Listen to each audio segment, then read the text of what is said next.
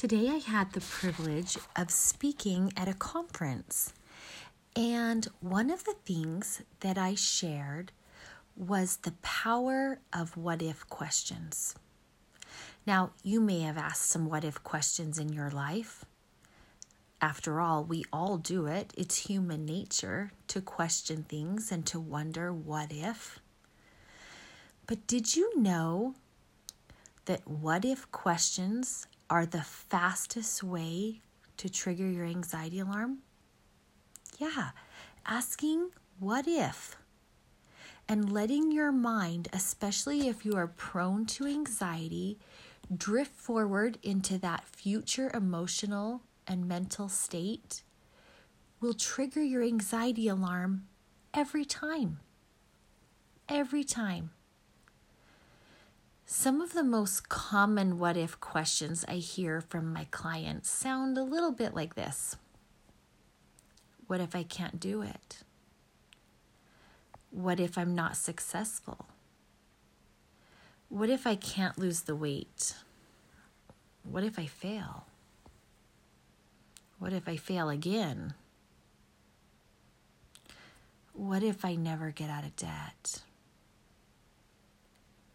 What if my marriage ends? What if my sister and I don't stop fighting? What if this anxiety never goes away? What if I just can't be happy? What's your really big what if question? You know the one you go to when you're stressed and overwhelmed and tired, worn down? What do you ask? I want you to say it to yourself now. But this time when you say it, I want you to notice where you feel it in your body. I know that kind of sounds funny, doesn't it? When you say something, specifically a question asking what if, putting your head and your thoughts in a future state, where do you feel that in your body? It's really important to start noticing where this feeling shows up, because identifying and understanding the physical symptoms around your own personal unique anxiety signature pattern is the very first step in learning how to turn off your anxiety alarm. So it's important. Start paying attention to what you're feeling and where you're feeling it in your body.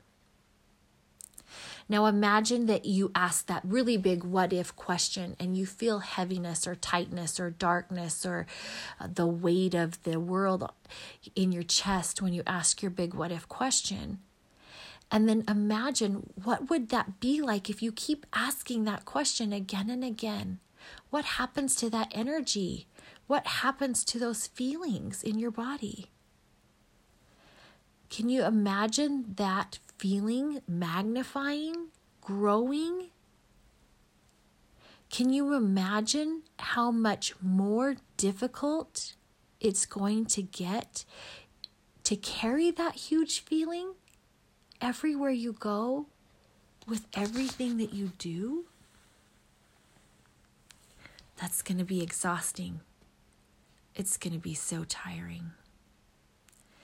The other challenge, besides that huge feeling that doesn't feel good, that anxiety, that anxious feeling inside of you all the time, is that the longer you stay in a fear-based emotional state, the more your immune system is weakened, even compromised.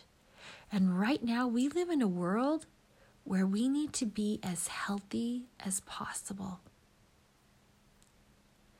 So what do you do? Because it's human nature to want to ask what if, to plan ahead, to look ahead, to be prepared. But at the same time, how do you do it so that you don't trigger your anxiety alarm?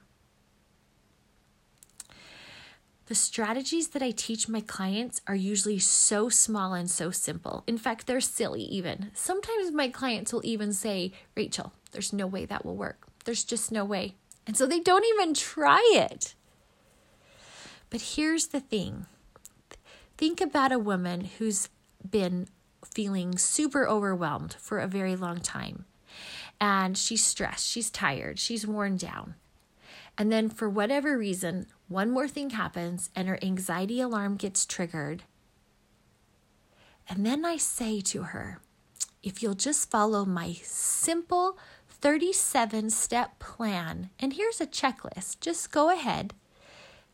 If you do all these things in exactly the right order, you can turn off your anxiety alarm. Would she be able to do it? Well, no, of course not. It's too complicated. It's ridiculous. I would be setting her up for even more anxiety, overwhelm, disappointment, and even failure. So when your anxiety alarm gets triggered, we need to do something small and simple. And so this is where I like to find things that I like to call 2 millimeters in size. You've probably heard me talk about it before. And that's what happens with the what if questions. We need to make a 2 millimeter size change so that you can still ask those what if questions, but do it in a way that's a little healthier. Let me explain. If you take the letter S and you take the letter O and you put them together, you get a tiny little word called so. It's tiny. It's 2 millimeters in size. And when you add that to the beginning of a what if question, things change. Notice the energy and the feelings in your body shift as I share some of those same what if questions I shared a few moments ago. So, what if I can't do it? So, what if I'm not successful? So, what if I can't lose the weight? So, what if I fail? So, what if I fail again? Do you feel the shift at all? It will come if you didn't yet. If you didn't feel it yet, it will come. It's a skill you have to practice. So I want you to think about what would happen if you started asking so, what if, more often? You see, here's the cool thing. When you add that word so, instead of putting you into a state of fear and anxiety, it puts you in a state of curiosity, a state of problem solving, a state of looking for solutions, a state of brainstorming.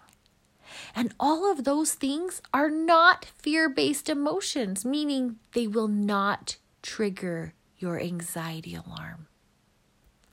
It's pretty cool, right? So think about that for a minute. It's really important. It's really empowering if you'll let that sink in for a minute. You can still ask the big questions, the big what ifs, but you can do it without triggering your anxiety alarm. It just takes a little practice. So will you give it a try?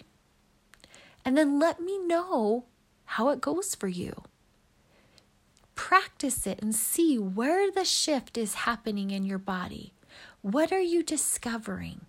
How is it moving you forward instead of keeping you stuck in fear and anxiety? Let me know. And in the meantime, I wish you an anxiety-free and a gratitude-filled day.